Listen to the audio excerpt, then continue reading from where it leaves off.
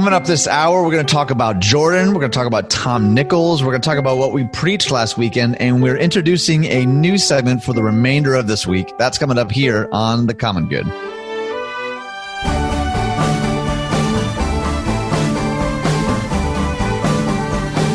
Hey, everyone. Welcome to The Common Good. Happy Monday, as Brian Fromm loves to say, and I'm now becoming adept at saying myself. Welcome. We're so glad you're here. If you'd like to find us, you can find us on Facebook at The Common Good Radio Show, 1160hope.com/The Common Good, and wherever it is you get your podcast. Plus, Brian Fromm recently discovered you can, in fact, ask Alexa to play The Common Good podcast. 100% true. And our voices will, fortunately or unfortunately, depending on your interpretation, they will show up for you upon request. Brian Fromm, I don't know if you knew, but today is National Cheddar Fries Day. It's National Lookalike Day. It's National Pineapple Upside Down Cake Day. Wonderful. And honest to God, it's National Lima Bean Respect Day. Not that you have to enjoy them. You just have to respect them. Oh, man, I want to make that into a shirt. Like, you don't have to respect us. Oh, no, I said it wrong. Dang it. You don't have to love us. You just have to respect us. And it's like a lima bean with a bandana on or something. That'd be fun. Okay. Respect me. So the thing that literally my entire Twitter feed was blown up with last night was this documentary, The Last Dance, which I couldn't figure out how to watch last night. But you apparently watched last night. How was that? I loved it. So Really? I think I loved it for a couple different reasons. So I watched it with my son. And we watched both episodes. And so I think I loved it for two reasons. One, even though I grew up on the East Coast, everybody my age, your age, grew up, well, and probably not you because you're from Detroit and the Pistons, but right. Everybody, even if you weren't from Chicago, you still loved Michael Jordan at a certain age. And so this kind of took back to the childhood, although the 98 seasons when I'm in college. So cool memories, right? To be reminded of how fun that team was in this. And secondly, I think there's this huge buzz because none of us have anything new to watch right now. Yeah, so, especially sports related, right? Nothing sports related. So the build up for this was was out of control. And so it did not disappoint. Yeah, last night, if you aren't aware, was episodes 1 and 2 of a 10-episode docu-series. So they're going to do 2 for 5 Sundays. There'll be 2 on each one. And last night dealt with a lot of Michael Jordan's background and his early years, got into a lot of Scottie Pippen stuff that I'd forgotten. So it was really fun. And then watch my son, who obviously has heard a lot of Michael Jordan, but has never seen him, right? Never saw him play. Right. Has seen highlights. Yeah, it was fun to watch it with him. Little known thing that some people don't know. Did you hear this? Because this is a walk into some of these guys' minds. Jordan, the reason this is 20 years later is he sat on all of this. He had to give permission for this to be released. Right. He gave permission for this to be released and to start working on the documentary on the day of the parade of LeBron James's last NBA Finals championship in Cleveland, when people were starting to question whether LeBron James was the greatest of all time. Oh, no That kidding. is the day that Michael Jordan said, we can do this now. No kidding. It's a true story. Oh, that's interesting. It's funny that you bring up the Detroit thing too, because outright, I remember kind of being raised to not like Jordan specifically. Right. Yeah. And next week you're going to get the Detroit Piston end of this. But yeah, I could imagine where you grew up, you were in that pocket in our country, probably you guys in Cleveland, right? People who were told, no, we don't like this Jordan guy because he keeps beating us. Although you guys beat him all the time in the beginning. That's what I know. Oh man, I should figure out a way to watch this so we can talk about this next week, because that would be especially fun, I think. Yep. There was this article, Christianity Today, that I wanted to reference a little bit here because, later in the show, you and I are going to talk about what we preached. We'll kind of get into the nitty-gritty of how the weekends have been for us. But this headline was super interesting. It says, churches don't get too comfortable with online, which is almost the opposite of what you hear a lot of experts saying right now, hey, get used to this space, get comfortable. We're going to be here for a while. But John Thomas wrote, digital worship is a necessary stopgap under pandemic conditions, but in the long run, in-person fellowship is indispensable. What's going on here? Well, one thing that's fascinating here is that this is a review of a book. Right. And he wrote a book called, the book was written by, it looks like Jay Kim. And then John Thomas is doing the review of it. And the book is called Analog Church, Why We Need Real People, Places, and Things in the Digital Age, released on March 30th. Could you imagine writing a book like this with no idea with what was coming, and it released at the end of March with all that we're going through right now? When he saw all this happening, like what was going through his mind knowing his own release date? That's bonkers. It had to be crazy. Every church is going online, and he's got this book, Analog Church. I do think it's a really helpful, and it's a long review here. I'm gonna want to pick up this book because it looks really good. Yeah. But this move now that we've all had to move towards digital worship, we've all had to go virtual. The idea that while this is a necessary stopgap, that since it's going to last a while, we still need to do well and keep improving on, keep connecting, that in the long run, whenever things get back to, air quote, normal, whatever normal is going to be, in-person fellowship is indispensable. But the interesting thing is, and for us as pastors, but everyone in my church and other pastors I've been talking to, I don't hear anybody going, no, let's stay digital. Everyone is just longing to be back in person right now. And so there's great things about digital worship, and it's a great piece of technology that's allowed us to continue meeting through this.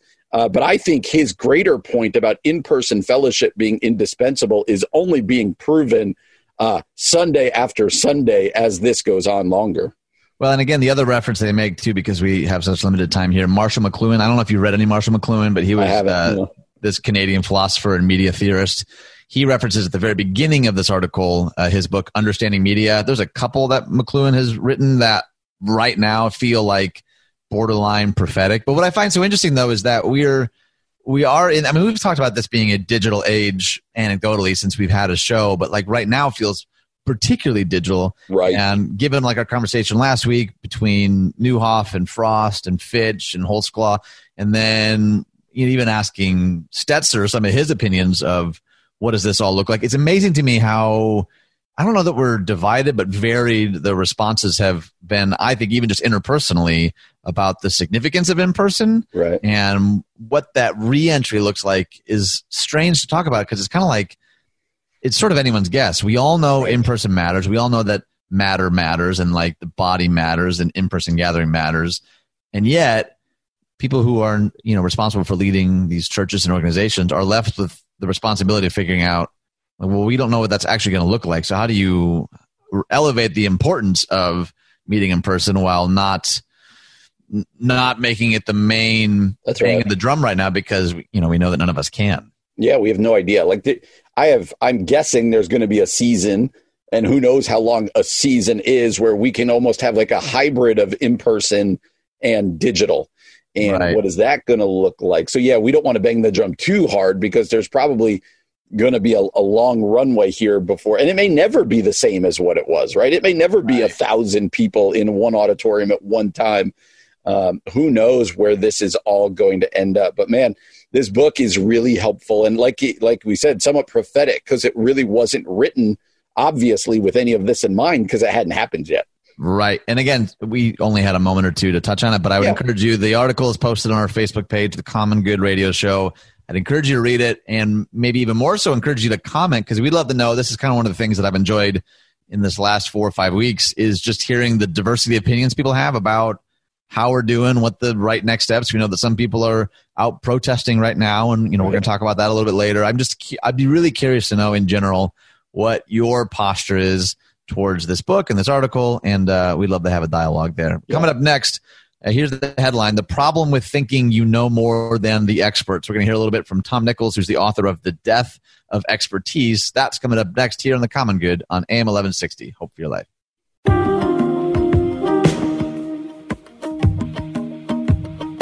Hey everyone, welcome back to The Common Good. My name is Ian Simpkins along with Brian Fromm. The weather is finally not terrible. I got sunburn yesterday, which I don't even actually mind because we haven't had enough sun to get burned. So that's right. My son was outside. We were outside playing all day yesterday, and we walked in, like last night. I'm like, "You're red, man. Like this is good." Honestly, it felt like a strange. I don't know. It's like what was that movie? It feels like seeing like the first signs of life, like the sprout, in the middle of the desert. I got sunburned. I was like, okay, we're going to be okay. We can do this. Although I will tell you that I think I told you a couple weeks ago that my son and I created a wiffle ball league in our backyard, and I'm super excited for it. As of yesterday, I'm currently 0-4. Oh, man, thanks for trusting us with that knowledge, Brian, because I'm definitely going to use that against you. This is going to be a regular counseling session for me because I'm having trouble getting the victories here. That's kind of what this show is anyway, isn't it? Yes, yes. That's not new information to anybody who's been listening for a while. All right, so I saw this article out of PBS NewsHour, and the headline intrigued me: "The problem with thinking you know more than the experts." Do you know anyone, Brian, who thinks they know more than the experts? I have CNN. You don't say any names. Yeah, I have cable news on in the background right now, and that's pretty much what they do. Yep, that's pretty good. Here's how it starts. It says more and more people don't care about expert views. That's according to Tom Nichols, author of The Death of Expertise, who says Americans have become insufferable know-it-alls, locked in constant conflict and debate with others over topics they actually know almost nothing about. Nichols shares his humble opinion on how we got here. So it's about 3 minutes, and I want you just to listen to a little bit of his perspective, and then Brian and I will react. A few years ago, a mischievous group of pollsters asked American voters whether they would support bombing the country of Agrabah. As you might expect, Republicans tended to support military action, while Democrats were more reluctant. There's only one problem. Agrabah doesn't exist. It's from the animated Disney film Aladdin. Only about half the people surveyed figured this out, and liberals and conservatives gleefully pointed fingers at each other. For experts in foreign affairs, however, there was no way around the alarming reality that so many Americans had a well-defined view on bombing a cartoon. I'm one of those experts. I teach both civilians and military officers about national security affairs. In my career, I've advised the Pentagon, the CIA, and political leaders from both major parties. Increasingly, however, lay people don't care about expert views. Instead, many Americans have become insufferable know-it-alls, locked in constant conflict with each other while knowing almost nothing about the subject they're debating. How did this happen? How is it that people now not only doubt expert advice, but believe themselves to be as smart or even smarter than experienced professionals? Parents who refuse to vaccinate a child, for example, aren't really questioning their doctors. They're replacing their doctors. They've decided that attending the University of Google, as one anti-vaccine activist put it, is the same as going to medical school. People who have no idea how much the United States spends on foreign aid think that they're the peers of experienced diplomats. Experts in almost every field can tell similar stories. There's a lot of blame to go around for all of this. The smartphones and tablets that we carry around all day that we think can answer anything are only part of the problem. The American educational system, from grade school to graduate school, encourages students to think of themselves and their views as special. An A is now a common grade. The news media, while trying to tell people what they need to hear, must compete for ears, eyes, and clicks, and so are also forced to ask them what they'd like to hear. And even if we manage to avoid the intellectual saboteurs of the internet, we're still all too likely to get our news and views from social media, where a silly meme from your Aunt Rose in Schenectady competes for your attention with actual information. We need to find our way back from this ego-driven wilderness. Historically, people return to valuing expert views in times of trouble or distress. We're all willing to argue with our doctors until our fever is out of control. Let's hope it doesn't come to that. But that's where we're headed, and unless we start accepting the limitations of our own knowledge, then each of us is failing in our obligation to participate in our democracy as involved but informed citizens. Okay, Brian, what do you think hearing that? I mean, that story of Agrabah and Aladdin is really, right. It's both funny and scary. Maybe more scary than anything. Yeah, you see this a lot where people don't want to admit I don't know, and so they'll just play along. Who was it? Leno used to make a living out of this in his late night show. Yep. But that conservatives tend to go one direction all the time, liberals go another direction, and we just see it so much right now on Facebook. Like I made a joke before about cable news, where everyone's an infectious disease expert right now, right, and everybody is a sociologist and tells us what to like. Everybody knows exactly what they're doing. And what it does is it just gets a lot of misinformation out there, but it turns into who can scream it the loudest. And so this is really timely for right now because it is a fact where everybody, especially social media, has just magnified this in the past couple of years, where people just think they know everything about everything. And sometimes the greatest things we can do, whether it be as pastors or just as people, is to say, you know what? I don't know. Let's go look up somebody who we can trust and who does know.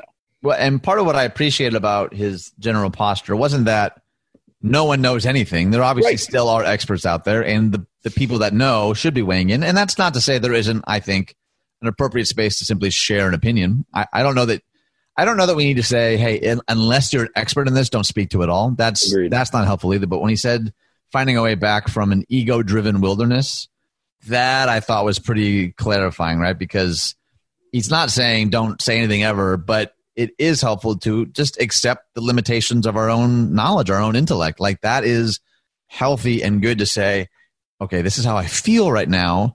But if an expert weighs in, or there's an opposing opinion by somebody who's qualified to weigh in, we should at least give pause. It sometimes feels like we double down when someone who has expertise in an area refutes something we're saying. Yeah. Well, this is my experience. That's my truth. You can't.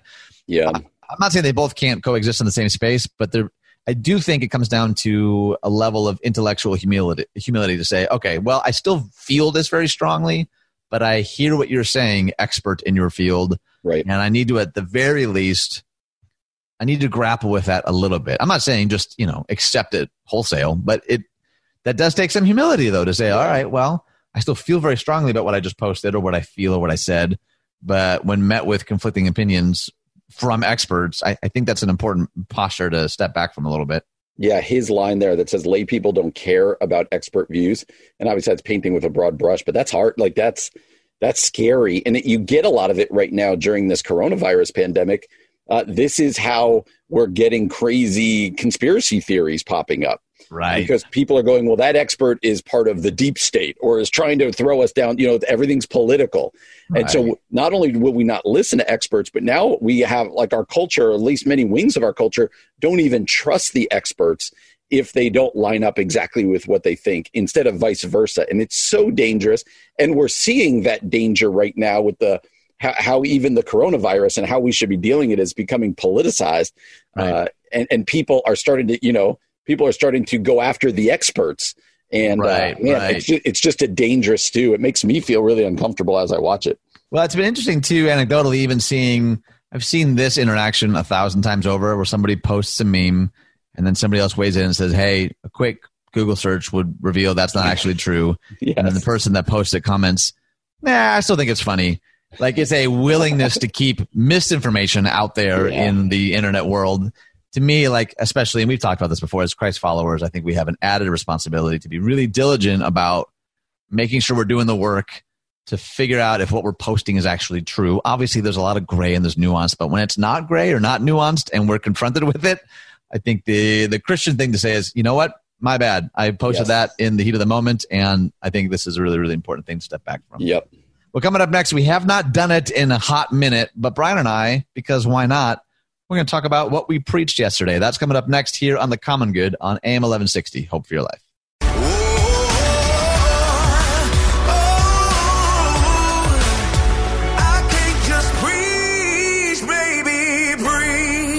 Hey everyone, welcome back to The Common Good. I love me some John Legend, don't you, Brian? I really do. I've missed that song. And I'm sure you and I are the only two who have. If you want to find us, you can find us on Facebook, The Common Good Radio Show. It's where we post all of our articles, and you can weigh in, you can comment, you can also send us a message if you have suggestions for a segment or an interview or an idea. That's the best place to interact with us. You can also go to 1160hope.com/thecommongood, at Common Good Talk for Twitter and Instagram, and wherever it is you get podcasts, if you wouldn't mind. It really does help us out. A lot of people subscribe, rate, and review. And for those of you who have, we thank you so much. Plus, you can just tell Alexa, hey, play me Common Good Radio Show, and she will. She will? She will? Yeah. All right. I'm okay with that. We haven't done this segment in a while, and I don't totally know why. and we might not do it again for a while, but I figured, why not? What did you preach yesterday, Brian Fromm? Yeah, yesterday was, I don't know, week 3 or week 4 of being online. And before I talk about exactly what I preached, something I've learned watching myself preach is I really move my arms a lot. Oh, that's right. You haven't typically watched yourself preach. Correct. I've listened to myself before, but this is new for us. And so we record it beforehand. So I'm even home watching it right as it's going on. And I'm like, man, I really move my arms a lot. You know what? I had the exact same realization when I started the Yellow Box and watching myself on video for the first time. Same thing. Did you really? Oh, yeah, 100%. So funny. Next week, I'm just sticking my hands in my pockets the whole time. I went that route. That's also not a great solution. That's also no good. You look insane if you have your hands in the pocket the whole time. That's really I don't trust this guy. What's he doing? Right. Why is he so shifty? So we started a 5-week series yesterday called Grace in Action. And what it's going to be is 5 stories where Jesus just shows unbelievable grace to somebody. And then what result did it have in that person's life? So I love preaching stories. So I'm very excited for this. And yesterday, the first one was Mark chapter 1, Jesus' healing of the leper. And so talked about grace in general, and then talked about read the story, and then really unpacked what would it be? What is a life like for somebody with leprosy? And there was a point where I said, here's one way we could think about it. All of this social distancing we're doing right now, what would it be like if you were the only person that people were staying away from and it was your life, not just for this season, and just kind of that alienation and to go along with the physical pain and everything going on. And then talked about how Jesus touches the leper. Jesus doesn't have to touch the leper. Jesus could just say, hey, you're healed, right? Right. But Jesus touches the leper and restores the leper right there. And in that his life had been transformed in a moment, and then really related it to the gospel. And that the gospel is this transformation of an act of Jesus. We are desperately in need, like the leper, and said that as we grasp it, then the result in the leper's life, even though Jesus tells him, don't go talk about this, it's almost reads like he can't help it. And he just goes and is like, let me tell you what happened. And that is often, as we understand the grace of Jesus in our life, it spurs us to then go and want other people. I kind of ended by saying, you know what, we're basically, to keep the imagery going, like we're one healed leper wanting to tell another leper this good news of healing. And so just trying to bring home this message of grace, that this leper was just on his knees in front of Jesus. And I suppose Jesus could have said, nope, I'm not going to do it. And the leper could have done nothing about it, would have still had leprosy. Right. And but Jesus in his grace cleansed the man, and in doing so transformed his entire life. And so I love the story. I loved preaching it because it is such a beautiful picture of the transformation that we all have experienced, just maybe not as physically visibly as this leper did, but there are so many touch points to it for us. And you know what, when we're Christians for a long time, we can lose sight of that. We can lose sight of that I needed and I need continually that grace-filled, unmerited favor work of Jesus in my life. And so it was challenging for me, exciting for me, and so hopefully it was for our people. And I really enjoyed it. So what about you? I saw you. I was on Facebook. I told you earlier I saw you preaching on my Facebook page. So just for the record, Brian Fromm confessed to me that he hopped on for 1.5 minutes before leaving. So that's true. That's not true. It's guilty. That's not a powerful endorsement. Apparently, it was super boring. No, I'm kidding. Nope. Hey, so we're in the middle of a series, easy for me to say, called Big Words, and we're tackling 4 big words of the Christian faith. And so yesterday, I actually taught on the atonement. Ooh, it's a big word. It was a big. I don't think I've ever straight up taught on the atonement. I taught sort of the 3 major theories of atonement, being Christus Victor, satisfaction, and penal substitution. That's right. So the first half of it felt a little more maybe lecture-y, which was kind of intense, especially preaching to an empty room. That was strange, but I felt really grateful for the opportunity to kind of unpack some of the history and the background. And then I got to interview Scott McKnight. So for a couple of minutes, he was sharing from his brilliant book called The Community Called Atonement.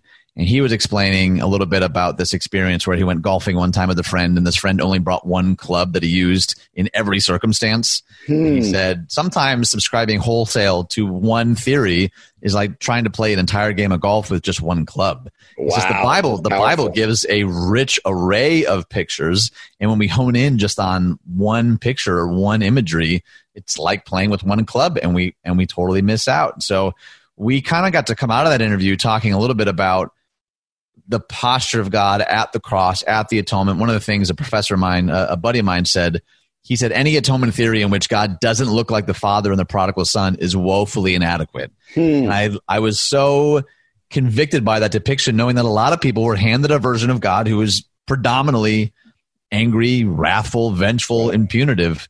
And I was thinking about that, like the story of the prodigal son, the father doesn't see the son a long way off, and then he says, well, I got to go kill a servant real quick before I can welcome my son back, right?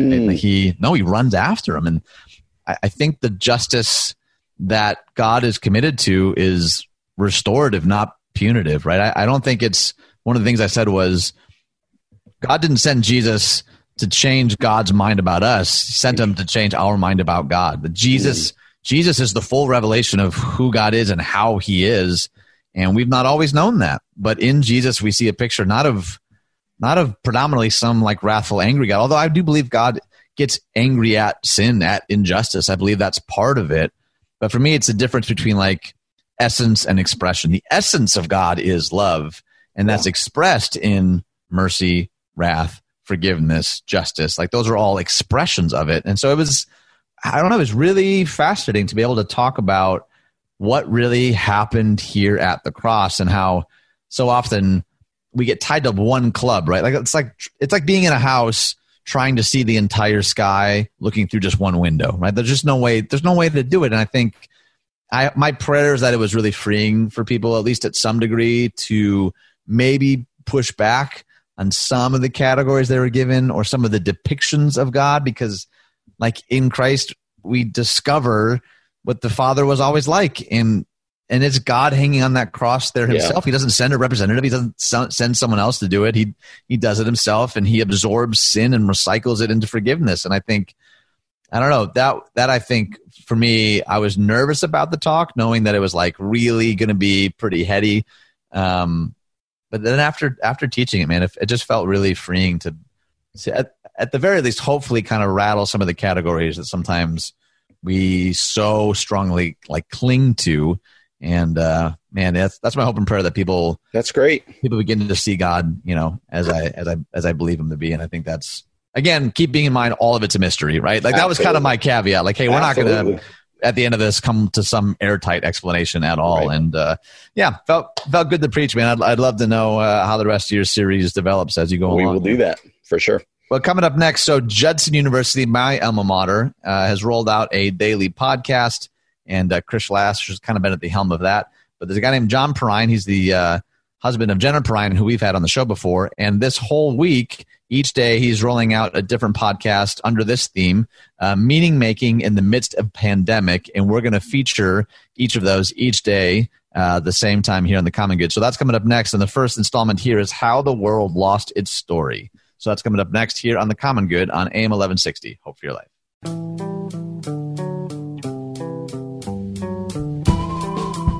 Hey everyone, welcome back to The Common Good. My name is Ian Simpkins along with Brian Fromm. You can find us on Facebook at The Common Good Radio Show, 1160hope.com/The Common Good, and wherever it is you get your podcasts. And I mentioned it a little bit earlier, so Judson University is rolling out these daily podcasts. And for this week, it's a very special installment with John Perrine, and it's called Meaning Making in the Midst of Pandemic. And today's episode is brilliant. It's called How the World Lost Its Story. And so we're going to feature each installment of this podcast each day this week on The Common Good. So we're just going to simply play it for you.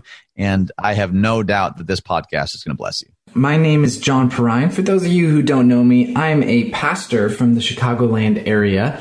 been a good friend of Chris Lash for a number of years now, and Chris actually reached out to me to ask if I would run a series for this whole week on the topic of meaning. Specifically, I'm going to call this Meaning Making in the Midst of a Pandemic. Now, why do we need to talk right now about meaning? Well, I think if you were to reflect back to pre-quarantine days, you would recall that there were a number of rhythms and rituals that would give some sort of purpose, intention, or meaning to your life. If I sat down and talked to you, you might come up with a number of things to point to in a week. Maybe for some of you, it was Thursday night going out to grab Chipotle with those couple of friends. Or maybe for others, like my wife and I, one of our favorite things to do is when we get a chance to go to the movie theaters, to sit down, get a tub of popcorn, and just really enjoy a good story. For others of you, perhaps it's hobbies, classes, maybe it was going to the gym, maybe it was a particular professor that you just loved hearing lectures from, maybe it was it really could be anything, right? All of us are looking for meaning. All of us come up with a number of sources to turn to add and contribute to meaning in our lives. Yet what this quarantine has forced us to do is confront a world where we are stripped suddenly and quickly of those sources of meaning.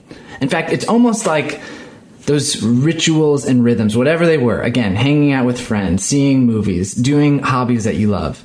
When we've been stripped of these rituals, they're like a well that we had been turning to find sustenance, right? A source where we would draw meaning. We would go to on a regular basis. We would cup our hands and drink deeply from whatever this source of meaning was. And now, in this quarantine, we found that those wells are boarded up. Those small and regular sources of meaning have been prevented from us having access to them. And if you're like me, what that means is that now suddenly my week blends together in these strange ways. It's almost like time has become this mush. And in fact, the more I sit in this quarantine, the more I start to feel disconnected from myself. Like, who am I? What is my purpose here? Why am I here? What am I really doing? Have you ever noticed this sense in yourself? I mean, for many of us, this struggle to find meaning is a day-to-day reality. In fact, some of the reason why we prefer to keep up those rituals and rhythms is because rather than actually offering us true meaning, those small distractions that we used to rely on before this quarantine was enacted were actually a way of distracting ourselves from the lack of meaning we so often feel. I can't help but think of the prophet Jeremiah and his really terrible words that would have surely shocked his original audience. That comes in Jeremiah chapter 2, verse 13.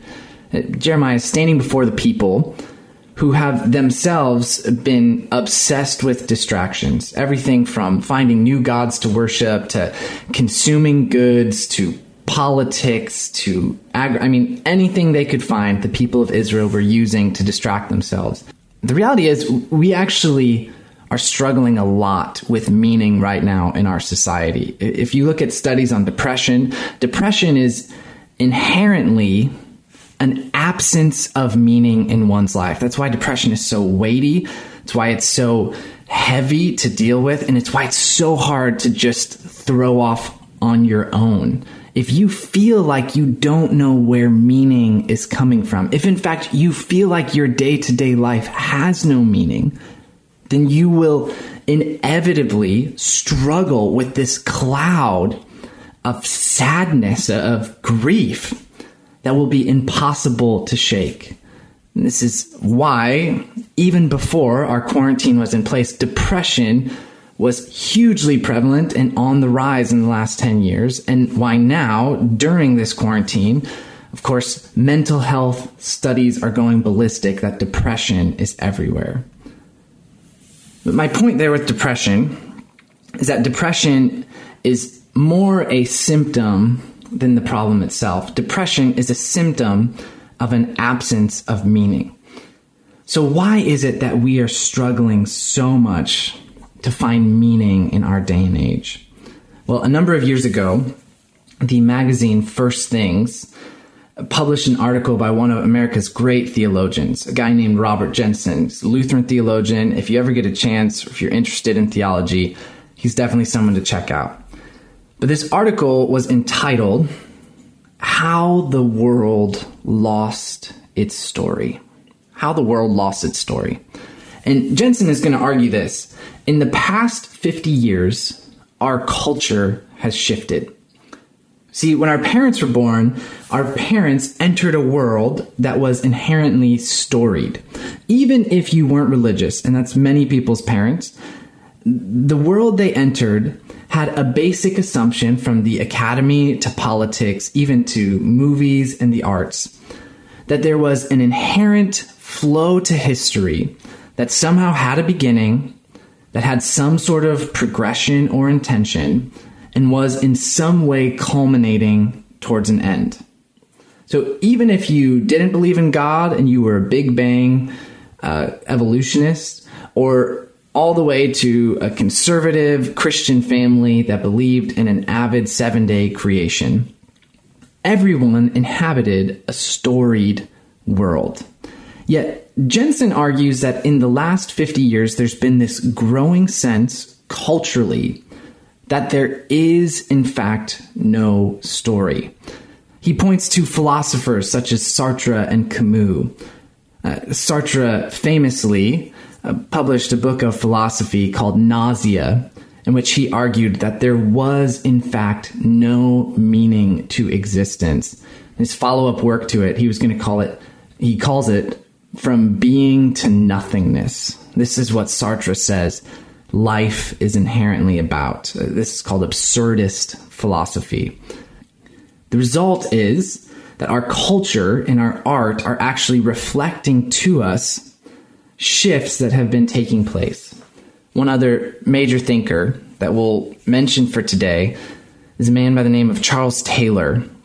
And he, with Jensen, is going to argue that due to all of these complex pressures and interactions, all the way from the sexual revolution of the 1960s to the civil rights movements, to the end of the Cold War, to 9/11, our culture has been swelling in this increased assumption that there is no story, and thus that there is no God. Taylor says that we, as a result, find ourselves stuck in this imminent frame. What he means by that is that when we go to look for meaning in our lives, instead of before, when we could look up to the heavens, to God, to find an author and perfecter of the world, when we could look to that same God and to the scriptures to see some sort of coherent story that we could inhabit. Instead, in the imminent frame, all we have is ourself.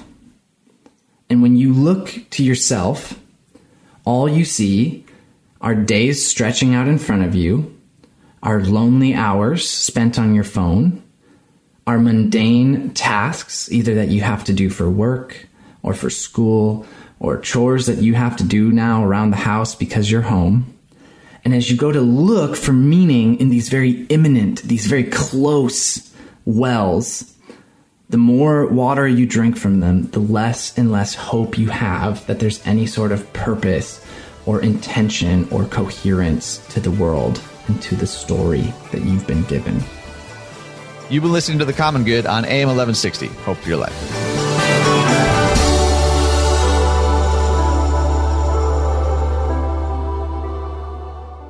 Hey everyone, it's Ian Simkins here, and I remember the first time that I actually learned about Thrivent Financial. I was pastoring a church in Bartlett, and me and two other pastors had this dream, this idea to better care for the marriages in our communities. And so we started to dream up this conference idea. What if we actually hosted a local conference to pour into marriages and couples in our churches, in our neighborhoods, in our communities? And Thrivent Financial kind of came alongside and not only like made the conference possible, but they were actually interested in partnering with us as churches, as pastors, to help people not only be wise with money, but to live more generously, which was always a value that I had and always struggled to find organizations that actually wanted to help our churches do that. And so that's actually kind of the beginning of what's been a really beautiful journey and relationship with Thrivent, to actually be wise with money, to live generously, and to help other people do the same. And so if that interests you, I'd encourage you to go to Thrivent.com to learn more. Coming up this hour is the anniversary of the Columbine shooting. Plus, we're going to interview Dallas Jenkins for our Media Monday segment. Dallas Jenkins is the director and creator of The Chosen, and we're going to talk a little politics. That's coming up next on The Common Good.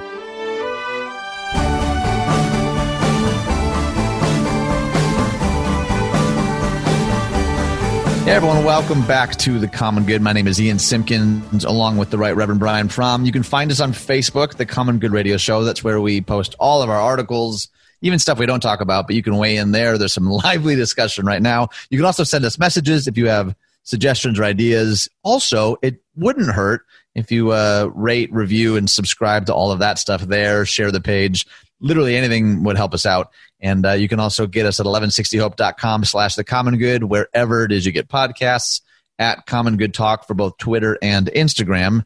And that's enough, right? We don't need I think that's good. No that's one's good. really been beating on our door, like demanding we get a TikTok or a Snapchat or any of that. Somebody, now that I'm saying it, someone's probably going to ask, but why not?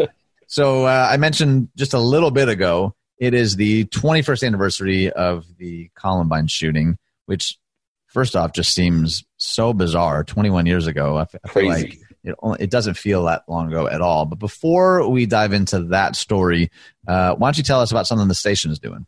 Yeah, during this coronavirus pandemic, we do know that sadly many businesses have had to close their doors or reduce their hours. But we also know that there are still many businesses that are open and serving the public as best they can. So if that's you, if you own or run a business that's open and operating, we want to help you get the word out. So right now, go to 1160hope.com/open for business. All one word, 1160hope.com/open for business. There's a brief form there. Fill it out, and we're going to start compiling all of that information and sharing it with our listeners. Totally free, no catch, just kind of our way of trying to help some of our listeners who are trying to stay afloat in these hard times. So go to 1160hope.com/open for business. Way to go, Brian. Well done. Thank you. So you were the one, I don't know if you do you remember, is Columbine one of those things that you remember, like where you were and what you were doing when all of that happened? Does that stand out in your mind like that? 100%. And really? That's why every year when this comes around, I always think of that, because there are certain things that all of us remember where we were, right? Of the right age, 9/11, stuff like that. But I will never forget the Columbine massacre happened during my like a month or 2 months before I graduated college. So it would have been a couple weeks before I graduated college. So I was a senior at Wheaton, living off campus with a bunch of buddies in a house. And I'll never forget coming in and one of them having the TV on and it being the whole breaking news. And he was watching it. We sat down and watched it. And what strikes me as odd looking back is I remember this societally, but I also remember this personally, that I had no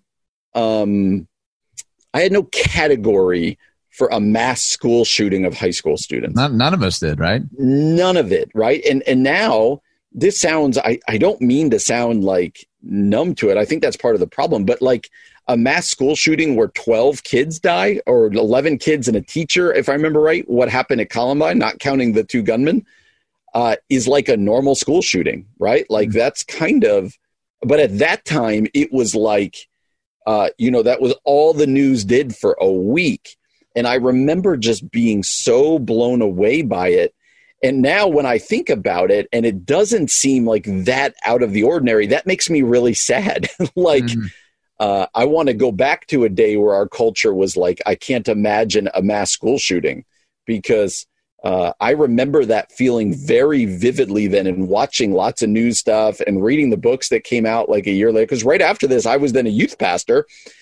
And so still processing it with high school kids was still part of what we did. And so, yeah, I remember that vividly. You're a little younger than me. Do you remember it as vividly? I don't know that I remember it as vividly, but I certainly remember it being jarring is the word that I would use. Again, because like we didn't really seem to have categories for it. It is different having not ever attended high school. Like I remember friends of mine, because I was homeschooled, so I had other friends whose, schools were dramatically shifted after this, just in terms of protocol or even people's general sense of fear. I remember feeling like I didn't quite experience that the same, but it does. I don't know, man. It certainly was a formative season. And I'm like you, like, I think I tweeted this actually, that this last March was the first March we hadn't had a school shooting in, I think it was 10 years or something like that. Just something so sobering like that. Like what you were saying, like I miss the days. I long for the days when it didn't feel like it was an every month occurrence. But even since we've been doing this show, there's been 18 years. My goodness. March 2020 was the first March without a school shooting in 18 years. That's so sobering to me. And so it feels like the Twilight Zone, to be honest, like that it's become such a regular part of our discourse. And I'm not talking about policy or anything right now. I'm not even talking about just in general, like the grief that I feel reading that out loud. And the reason that's the case is probably because of the quarantine, right? Like that, the very fact that it took some global pandemic for that stat to even be true is, it's incredibly sobering. And I don't know, I don't really have a sense of a takeaway or anything. Maybe you do. Do you have any kind of pastoral wisdom for us in the midst of the reflection on a day that is so painful for so many people? So we were looking at an article here about, one of the things I reflected on was it was traumatic for all of us as a country, and it dominated the news cycle for, a week, 2 weeks, a month. But it's still traumatizing for those who've gone through it. And that was one of the articles that we had up here, was an article about a guy who was like, I want to get past this, but like this defines my life. Right. And it made me think about all the different mass shootings that we've had, school shootings, movie theater, churches, like that changes lives of those people, obviously, who were killed or the loved ones of those who were killed, but even those who just were spared and didn't die. It changes their lives forever. And also as you ask me, what are the reflections? It does make me, like you said, this isn't about policy. Neither of us, it's kind of above our pay grade. But man, I long for a day where I wish that when I went to high school, 5 years before the Columbine shooting, this was never a thought. Right. And now I've got 3 kids at various grades of the school, and it's a thought. Like, you have to think about it. And that makes me sad. And I wish that wasn't the case as our culture. I'm not so naive as to be like, well, then let's just go back like that.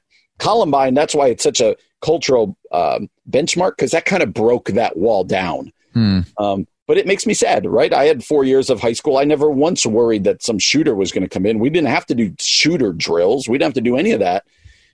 And I'd be lying if I didn't say that when my kids are at school and I hear a bunch of police cars at once, I don't get nervous, right? Because that's part of our psyche. Right. And I think that's sad. And that all started with the Columbine shootings 21 years ago, and it gets reinforced with every shooting after that. Yeah. I think that's well said, man. What I think I'd like to do then, just to close up this segment, would it be all right if I just simply read the names of the victims? Oh, that'd be powerful. Yeah, go for it. Sort of just as a way to honor them 21 years later, and all the people that have felt the sting either of this shooting or another shooting. And yeah, I'm just going to do that. I'm going to read the names, and we'll just leave it at that. It was 12 students and 1 teacher. Cassie Bernal, age 17. Stephen Curnow, 14. Carrie DePuter, 17. Kelly Fleming, 16. Matthew Kechter, 16. Daniel Mauser, 15. Daniel Rorbo, 15. William Sanders, 47. Rachel Scott, 17. Isaiah Scholes, 18. John Tomlin, 16. Lauren Townsend, 18. Kyle Velasquez, 16. You're listening to The Common Good on AM 1160. Hope for your life. Hey everyone, welcome back to The Common Good. My name is Ian Simpkins along with Brian Fromm. You can find us a few places. The Common Good Radio Show, AM 1160, wherever you get podcasts. At Common Good Talk, that's Twitter and Instagram. And Brian has recently discovered you can also ask Alexa, and she is happy to oblige to bring you right to our digital doorsteps. But maybe our most long-standing guest of all time? That's very possible. Media Mondays with none other than Dallas Jenkins. Welcome back to the show, sir. Thank you so much for having me on, and I'm glad that media still exists during this time. Yes. Does Tiger King qualify as media, or is that a subset now? Is that... if fever dreams are considered media, then yes. Yeah, I actually just watched an episode last night with my wife and son. So no, I think what's interesting is media is actually being consumed more than ever right now during this time. Well, also, I don't know if you knew this. Did you know that Facebook has a live feature? I've seen a few people, just a few. I unfortunately know that all too well. But yes, right now it is at-home media, streaming and whatnot is huge, bigger than it's ever been, which has ironically been, as much as I hate to say it, has been great for me. For my project, but it's sad that we're kind of stuck in this time, and I think it makes it even more important for you guys as pastors and as Christian thought leaders to make sure that your congregants and that people today are taking this time with things that are good and things that are healthy, because obviously more than ever there's the possibility that people are going to be stuck at home filling themselves with mindlessness. So that's the battle I have as a parent, is making sure that my kids, we are relaxing our time restrictions that we normally have on our kids. Right. But you've got to be even more vigilant. Well, okay, so that's perfect foreshadowing. For anyone who doesn't know who you are and what your project is, why don't you give us a brief overview before we get into the weeds a little bit? Yeah, so I'm the creator of The Chosen, which is the first ever multi-season show about the life of Christ. We've talked about it on the air many times about how it's available through our app. So we created an app called The Chosen, and you get it wherever you get your phone apps, Google Play or App Store or whatever. And some people may think, I don't want to watch a show on my phone, but at least my partners created this technology that allows you to connect directly to your streaming device from your phone. So if you have an Apple TV, Fire Stick, Roku, Chromecast, whatever, you don't need a subscription. It doesn't cost anything. It's completely free, all 8 episodes of season 1, and you can just connect it directly to your streaming device. Wow. So since the quarantine started happening, we made an announcement that not only was the show going to be free, which it has been on the app, but it's also been free in limited amounts, meaning if you were in another country, so the app is in every country in the world right now, but if you're in another country and you were trying to access, let's say you watch the first 3 episodes and you get to episode 4, you might get this message that says, there are no free streams available right now. You can either wait a couple hours until free streams open up, or you can pay it forward. That's another element of this whole project, where people, when they're done watching it, if they love it, they can pay it forward, which allows others to watch it for free. It opens up more streams for people, and it also helps finance future seasons. Awesome. Well, because it's expensive to stream, and you guys know this, that streaming costs money. So whenever you're on your podcast, it costs whenever people use it. Right.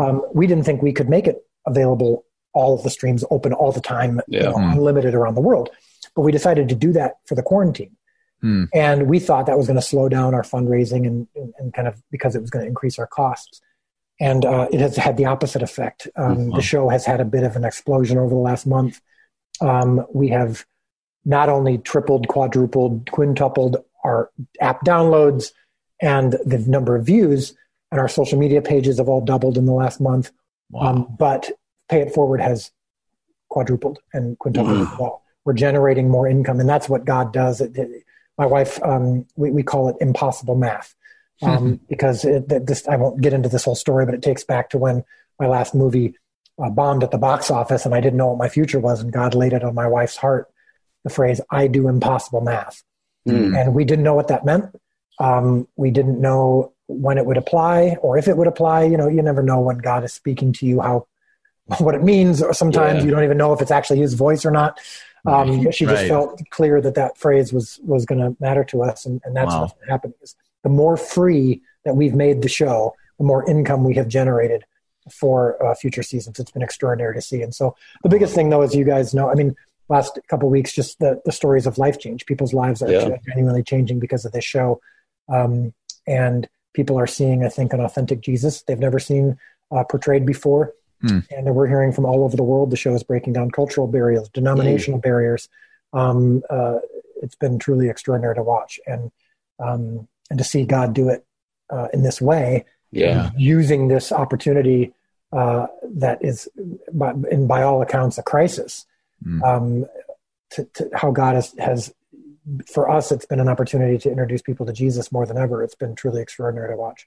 Awesome. Yeah, I want to go back to the extraordinariness of this. What's it been like for you to kind of just see God continue to open doors and continue? As I told you off air, my Facebook feed has been full of people like, have you heard of The Chosen? Have you heard, now that we're locked in our houses, they're finding it more and more and more. Yeah. Just what's that like for you as the creator of this and having put so much time and energy into it? Well, what's really interesting is, and I genuinely mean this, I'm not just saying it.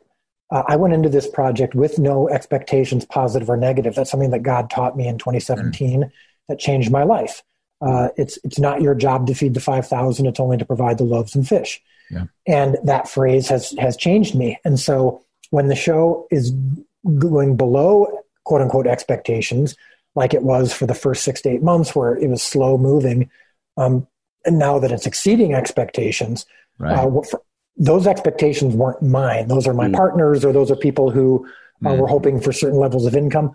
I genuinely, during this whole process, have just been practicing this idea of, it's not my job to worry about that. I'm just providing loaves and fish, which brings me to what I'm talking about right now, which is I'm talking to you from an Airbnb in Des Plaines because I'm getting away from my house for 3 days to concentrate on writing. I'm writing season 2 right now with my writing partners. Wow. And when you're sitting in front of an empty page, or a screen, and the page is empty, and you have to write season 2, the amount of financial or spiritual impact that's come from season 1, your computer doesn't care about that. The scripts for season 2 do not think, hey, now that you've finally quote unquote arrived, now it's going to be much easier, and the script is going to write itself.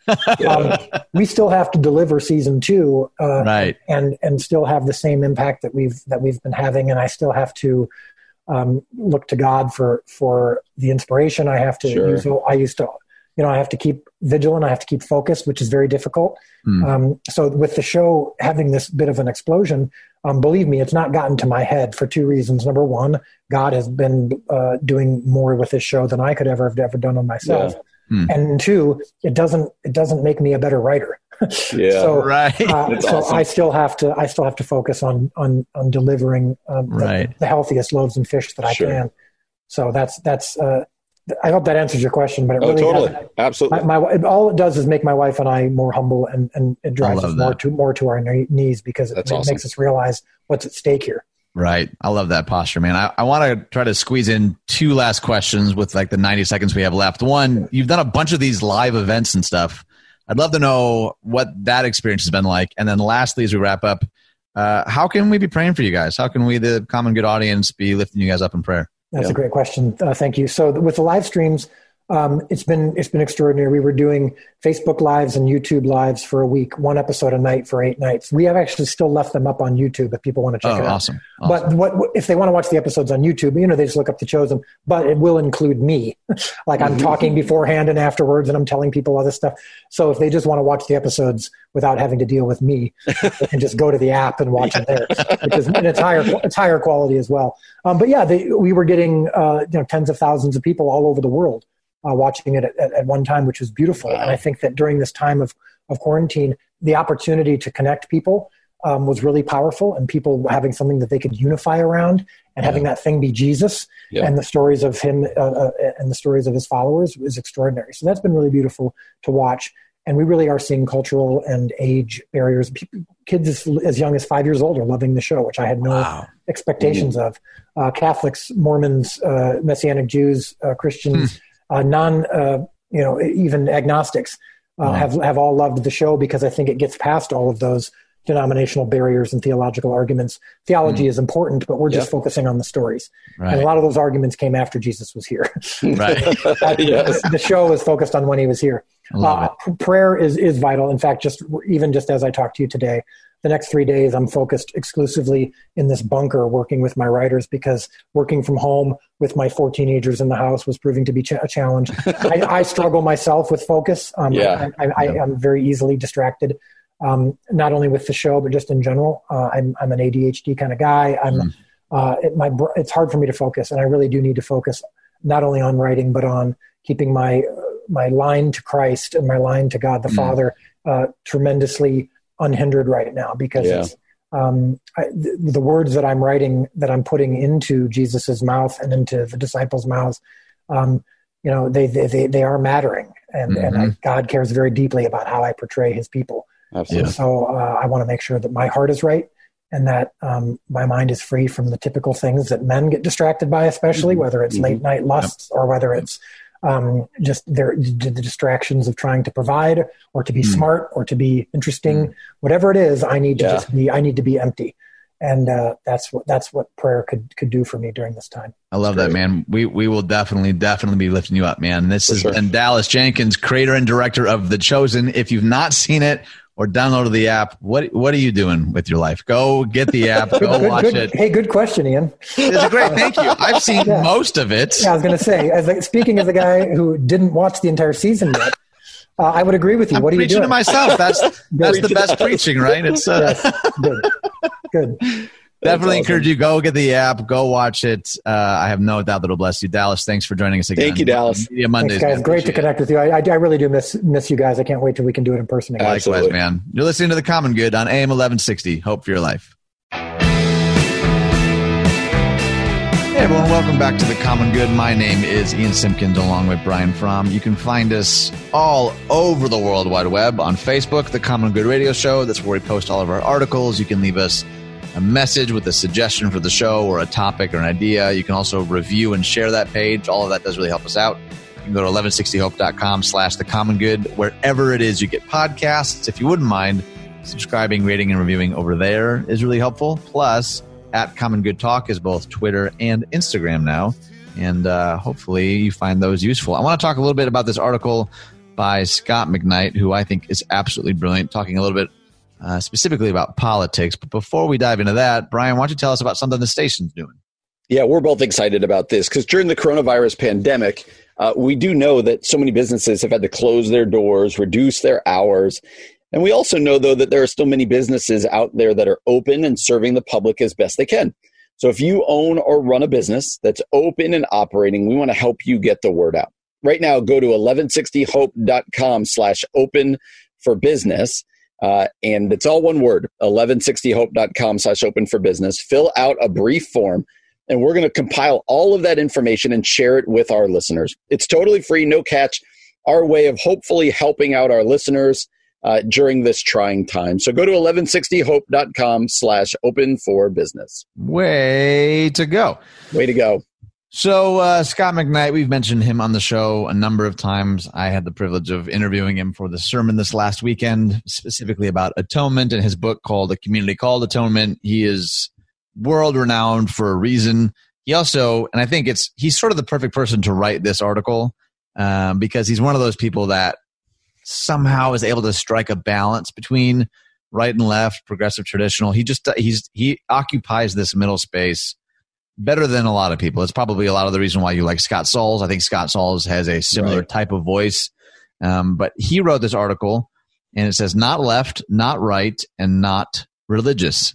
The subtext is a genuinely Christian politic possible for our time? So he begins with a quote that is actually G.K. Chesterton. He says it's something like this. And then he quotes it and he says, I don't know where, but one of our readers can point us to the citation, which is so funny. That's when you know you've made it. Right. Just somebody else correct it. So here's the actual quote. The Christian ideal has not been tried and found wanting. It has been found difficult and left untried, which is close. That's close to what he said here. But he goes on to say the problem with progressives is that they are blinded to the partisanship of their claims. The problem with conservatives is that they are blinded to the partisanship of their claims. Both are insufferable and blinded. When Jesus is always on your side, you are blind to the real Jesus. He doesn't square up with you or anyone else.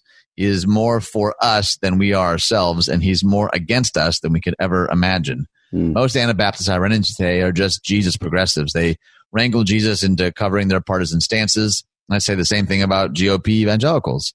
They'd like to think they've got Jesus on their side. He's not. Until he's in your face a bit, you're not talking to the Jesus of the Gospels. Nobody wants to die to themselves the way Jesus did or the way Jesus wants us to. So we need to start right there. Which is it's so funny too, because if you meet him or talk to him, he doesn't, come across like aggressive in any way. But this article kind of comes out swinging. I'd be curious to know what your general thoughts are so far.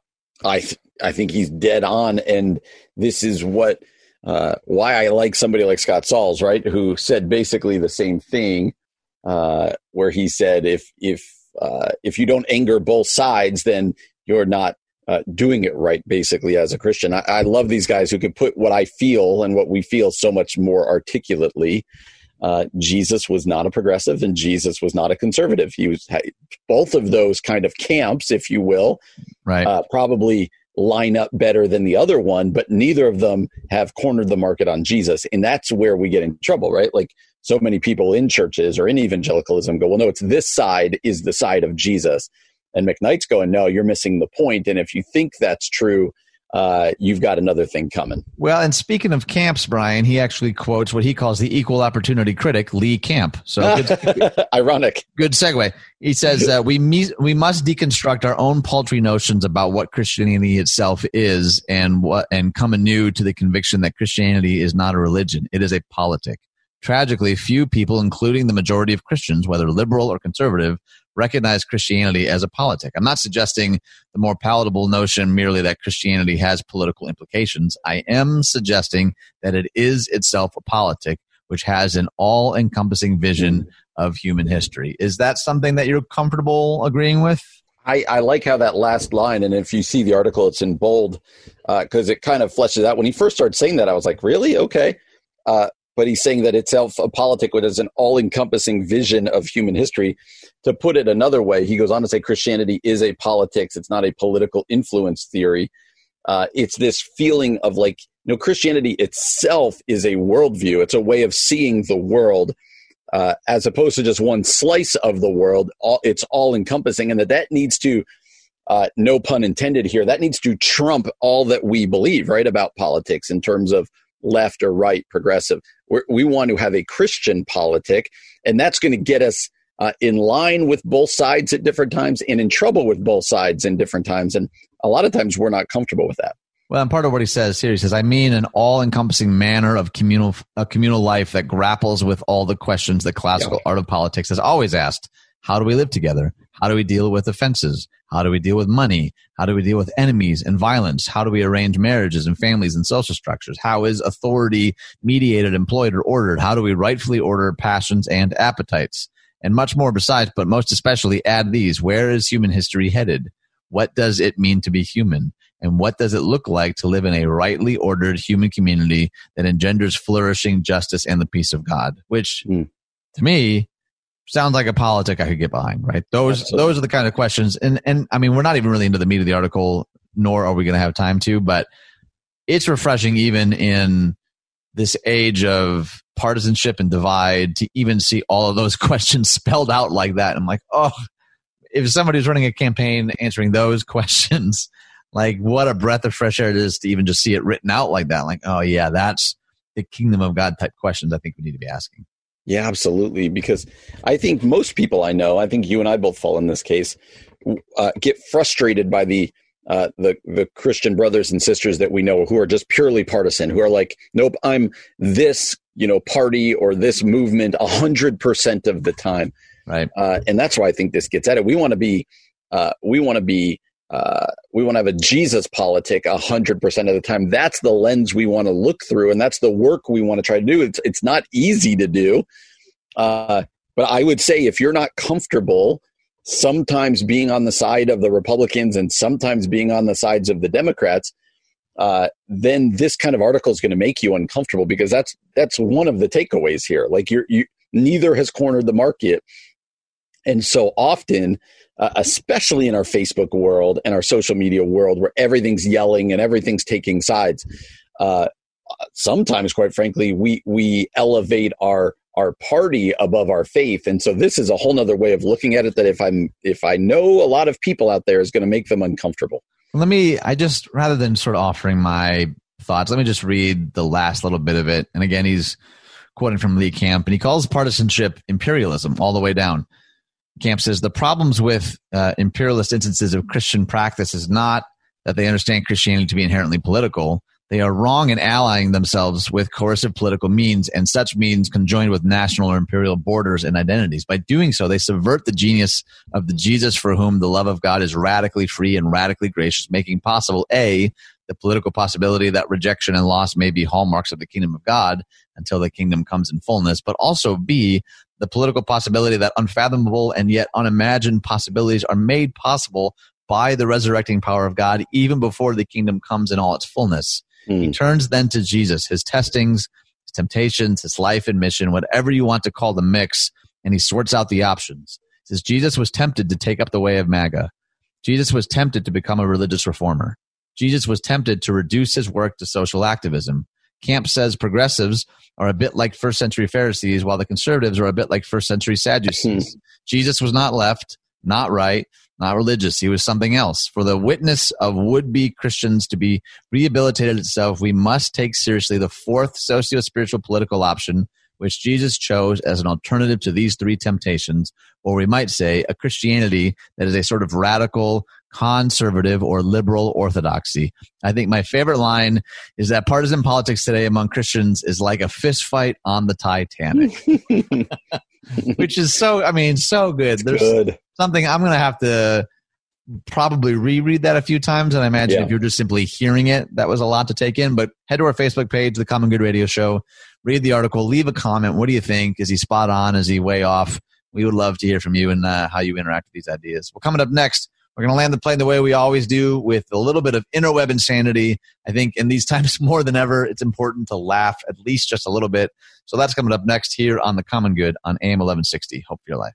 Hey everyone, it's Ian Simpkins here, and after I had this experience with Thrivent where we were able to host this marriage conference with two other churches in the area, my interest was kind of piqued with regards to what kind of organization this was, and it was really fascinating because they approached me, who was pastoring a church in Bartlett, and they said, we actually provide these free workshops for people that want to be wise with money and live generously. And so they sent me this link, and it was all these different topics, questions that people in my church actually were asking.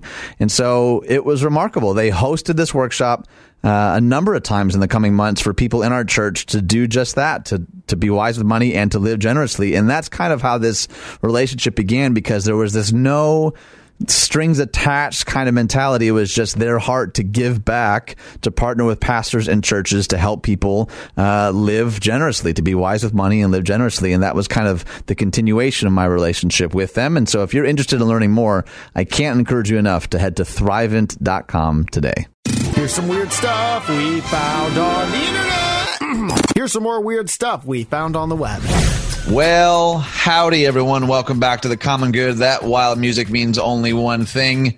Some of you have turned off your radios already. It means another thing for other people. It's time for Interweb Insanity. And the name of the game is it's stories that our producers have selected for us. We have not seen them. They've chosen sound effects that we have not heard. You might be thinking, is this a good idea? And our answer would go, you don't know. It's very possible that it's not, but it's sort of fun, and it's exhilarating for us. Before we dive into that, I want to mention a couple of things about Thrivent. One, I'm a Thrivent member, have been for 7 or 8 years. I love Thrivent. You can go to Thrivent.com. to learn more. They're a Fortune 500 non-for-profit that's been around for 100 years. 2, if you're looking for a career change, highly, highly encourage you to head over to thrivent.com/careers. If you're entrepreneurial, you just like coming alongside people and helping them out, that might be a really great fit. 3, because Thrivent is so great, they're offering 5 different webinars in the next week and a half. And all the information is over on our Facebook page. But one is Quarantine Queries with Lisa Graft, where she's asking questions about self-care, taking every thought captive, fighting for joy in the midst of suffering. The other 2 are from Lindsay Picardo, and they're about 5 things you can do to stay productive and manage the stress. So that's literally like 5 different webinars at various different times of the day. And if that would serve you or support you or help you in any way, head over to the Facebook page, and all the information is there, or you can go to thrivent.com and learn more. And really, really grateful for them giving those kind of resources. Brian, why don't you kick us off with some interweb insanity? I'm going to North Carolina. Right on. North Carolina farm renting out animals to crash Zoom meetings. Oh, boy. A North Carolina farm is offering to spice up Zoom meetings during the COVID-19 pandemic by renting out animals, including a miniature donkey, to participate in teleconferences. Francie and Mark Dunlap, owners of the Peace and Peas farm in Indian Trail, said customers are being given the option to give Mambo, an 8-year-old mini donkey, dial into their Zoom conference calls for the price of $50. Oh, boy. The Dunlop said customers can also choose from a variety of other animal interlopers for their meetings, including horses, chickens, and ducks. I think it would get some laughs, Francie Dunlap said. The animal would make an appearance for the first 5 or 10 minutes so they could actually get along with their meeting. If I could walk with the animals, talk with the animals, grunt and squeak and squawk with the animals. I'm just going to say it. That's kind of brilliant. That is not bad. I say good for them. All right. Out of Connecticut, police chase loose pig through neighborhood for 45 minutes. That does not bode well for the Connecticut police. The Stamford Police Department said 3 officers responded to the Roxbury Road area on a report of a loose pig, and the trio were able to locate the animal, but it led them on a 45-minute chase before being captured. The video released by the department shows the officers using an empty garbage can to capture the fleeing pig. Oh, yes, we are well aware of the plethora of jokes this incident brings to mind, the department said. The pig was taken to Stanford Animal Control while officials attempt to identify its owners. That'll do, pig. That'll do. Next one's out of India. Monkey caught on camera flying kite on rooftop. Oh, my gosh, this photo is amazing. A viral video filmed in India captured a monkey engaging in an activity not known to be common for its species, flying a kite. A video tweeted by Indian Forest Service officer Susanta Nanda shows that small primate holding onto the string and reeling in the flying kite. The monkey catches the kite as it finally reaches the rooftop where the animal is perched. Evolution happening fast due to the lockdown, Nanda joked in the post. The exact location where the video was filmed was unclear. Take your stinking paws off me, you dirty ape! All right, next one's out of Georgia. Diploma carried away by Georgia tornado found 30 miles away. A Georgia man whose diploma was among the objects carried away by a tornado was reunited with the documents after it was found 30 miles from his home. Kelvin Duke said his middle school diploma. Did you get a diploma at middle school? I remember at least something like a diploma, yeah. Really? Or a certificate. Right. Okay. It was packed away in a box inside one of the 3 barns in the backyard of his Upson County home when the tornado swept through the area Monday morning.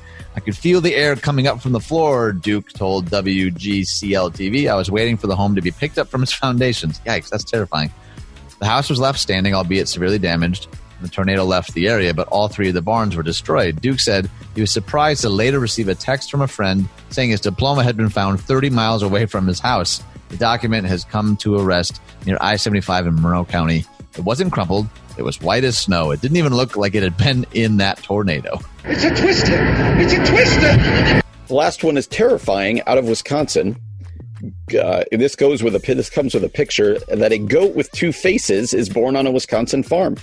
Wow. A Wisconsin farm is celebrating the birth of a highly unusual animal, a goat with 2 faces. Jocelyn Nuske of Nuske Farms in Wittenberg said the baby was born April 5th and was dubbed Janus after the 2-headed Roman god. Nuske said Janus appears to be healthy, despite his side-by-side twin mouths and 4 eyes. Oh, my goodness. They weren't sure if the middle eyes worked, but they were positive about the outside eyes working. He's What? a normal goat. You just have No, to he's help not. him. We just try to help him as much as we can and give him a break when he gets tired. She said Janice has been a big hit with the visitors, of course.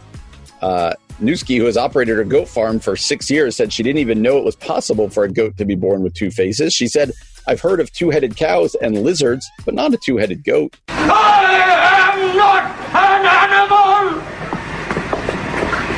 I am a goat. Okay, I'm not going to lie. I'm looking at it again. It's kind of adorable. A little cute, a little scary. We're going to go with both on that. It's the perfect blend of cute and scary here at the Common Good.